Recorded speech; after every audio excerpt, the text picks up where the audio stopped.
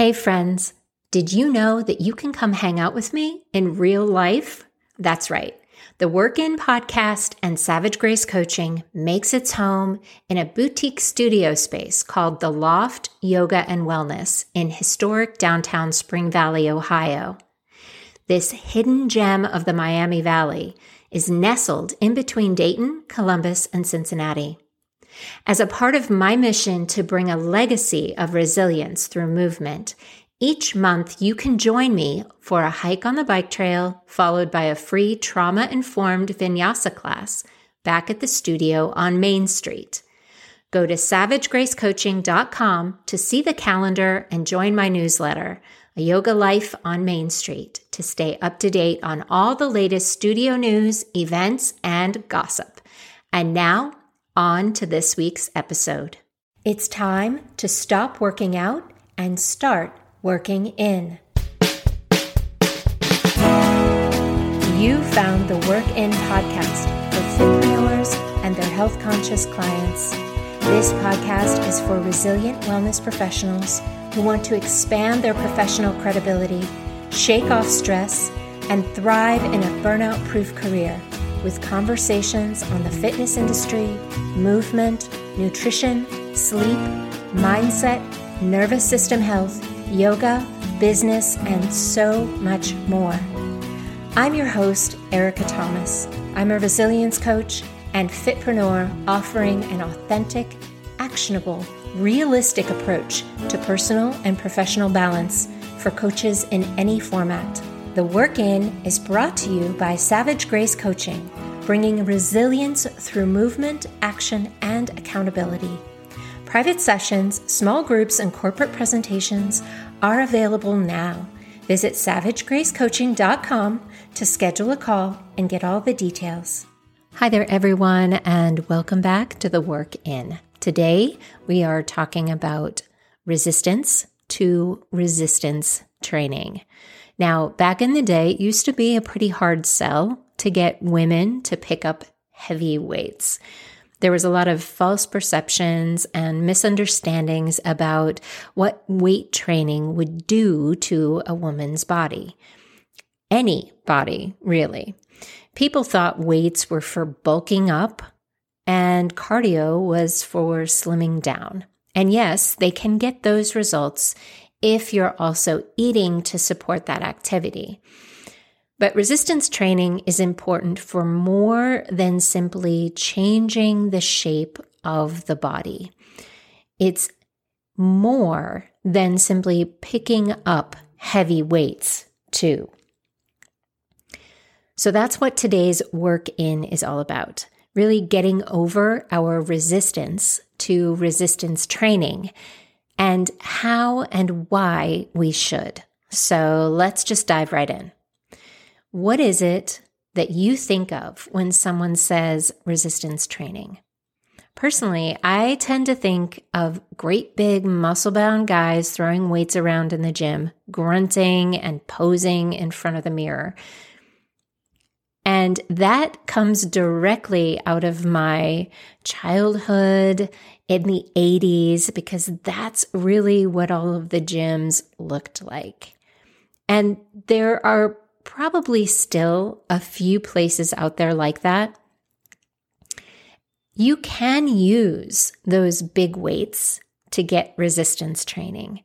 And some of us really like that kind of training.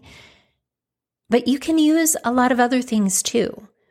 Pretty much anything that makes what you're doing harder counts as resistance training, starting with our body weight. A yoga class is resistance training when you first start out. Bands can be an excellent way to add resistance. Isometrics, like holding a plank, is technically resistance training. And then, of course, there's adding extra weight, like holding dumbbells or wearing a weight vest. Both of those things can turn a regular walk into real resistance training. For me, anything that we do that takes our body beyond what it can already comfortably do can be considered resistance training. But that's really the hard part, isn't it? Because in order to do that, we have to push ourselves. We have to be willing to try things that we aren't sure that we can do. So not only is there this physical resistance that we're trying to get a hold of, but we also have to overcome the mental resistance to being uncomfortable. But once we can do that, we can really do pretty much anything. So that brings us to this next question. Why? Why should we care about this kind of exercise? Isn't walking enough? And yes, walking does great things for our body. It does great things for our mental health. It is an amazing way to connect with nature. There's so many great things about it. But for both men and women, according to the National Institutes of Health, after age 30, we start to lose 3 to 8% of our muscle mass every decade. A little bit every year, and more as we age.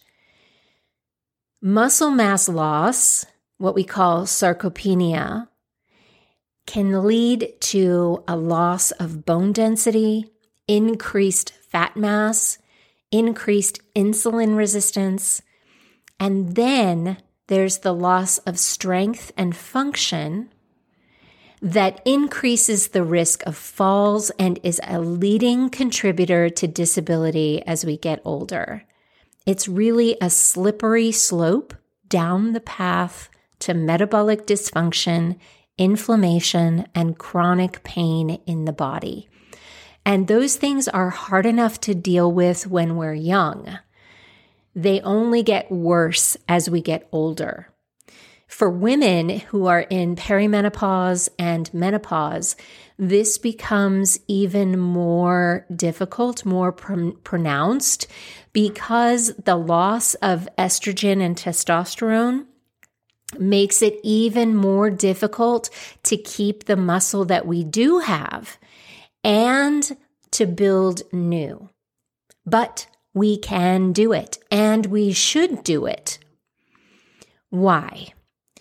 Well, muscle is the metabolic engine to the body. If we feed it good quality protein and challenge it with enough resistance, it will keep us strong and stable and mobile for our whole life. So here are some of the key things to remember when we are talking about this particular category of fitness and exercise. Muscle mass supports bone density. The more muscle, the more bone. Growing muscle takes a couple of key ingredients.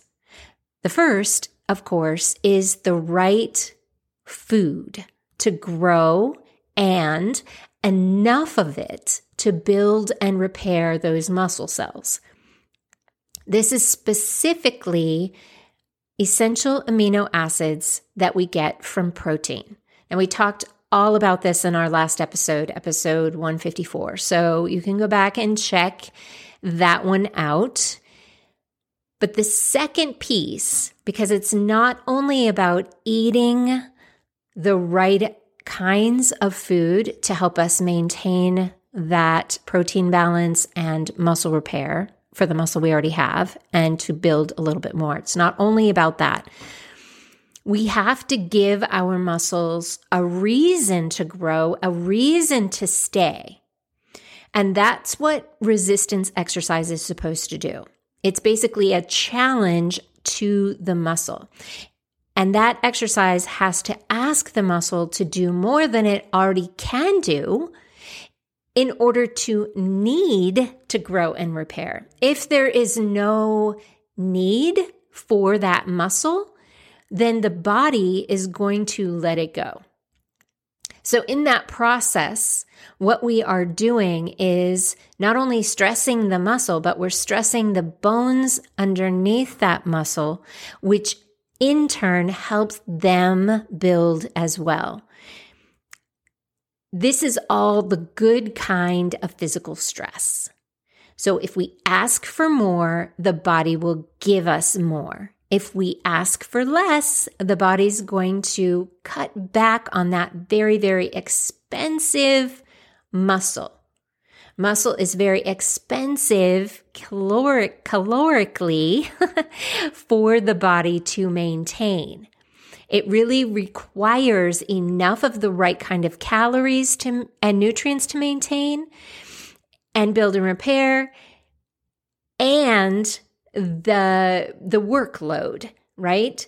So if we are doing both of those things, because muscle takes so many calories, if we're doing both of those things in the right balance, then that muscle will just keep burning calories for you all day long, not just during the workout, not just when we are lifting weights or moving under body weight.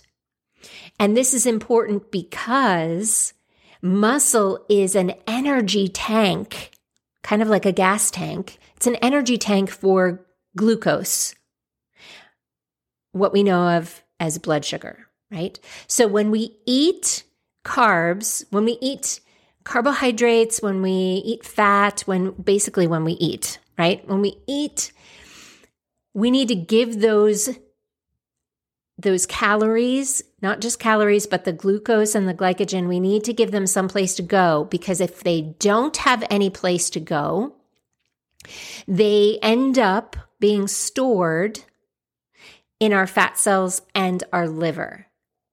And what that does with a higher level of muscle mass on the body, that muscle is going to take all of that energy, because that's what glucose is in the body. It's going to store it as glycogen in the muscle cells, waiting for us to need them. And that process basically can help prevent insulin resistance. It can also help correct insulin resistance. So if we're already there, building more muscle is going to help shift that body composition and our blood sugar levels. So what we need to remember is that insulin and leptin resistance, both of those are key factors in metabolic syndrome and go hand in hand with a lot of other nasty things that most of us are trying to avoid, like type 2 diabetes, high blood pressure, Alzheimer's and dementia, autoimmune disorders, arthritis, cancer, and pretty much all the bad things. Okay, because that insulin pathway kind of gums up our system and leaves a lot of basically all of that blood sugar running around, and basically turn our blood into syrup, which is gross. But when we can build up that muscle mass, we're giving the body a reason to burn that sugar, a way to burn that sugar and to store that sugar from the bloodstream, taking it from the bloodstream and putting it into those muscles so that it has a place to go. It has a job to do, right? So those are really important factors when we're talking about why we need to grow that muscle mass in the body. It's not about having this beautiful sculpted muscles, although that's a nice side effect because that will happen. It's really because of this deep inside connection to our metabolism, and we can support that through our muscle growth. So this is all great, but how? Like, what do we have to do? How can we tap into this muscle magic for better overall health in general? What does it take to actually make the muscle change? What is it? Well, that all depends on where we are starting. So in order to change a muscle, and I've said this several times already today, we need to ask it for more than it can already do. Or do something in a new way. So here's an example. Let's say we are a bodybuilder and we are used to doing these 1 rep max squats with gigantic barbells. That is amazing. We can lift something super heavy one time. So our muscles, our body gets really good at doing that one thing. So how are we going to challenge the muscle any more than we already are? Well, you can do that by using those muscles in a different way. So same muscles, doing a squat with no weight, but maybe we're holding that squat pulse for 60 seconds. I guarantee you, just because you can lift that one heavy weight one time, it's going to be a challenge to hold a squat pulse for 60 seconds. Now, what about 2 minutes? Now, what about 5? Same thing if, let's say you're a hiker. Maybe you are a hiker and you can hike 12 miles.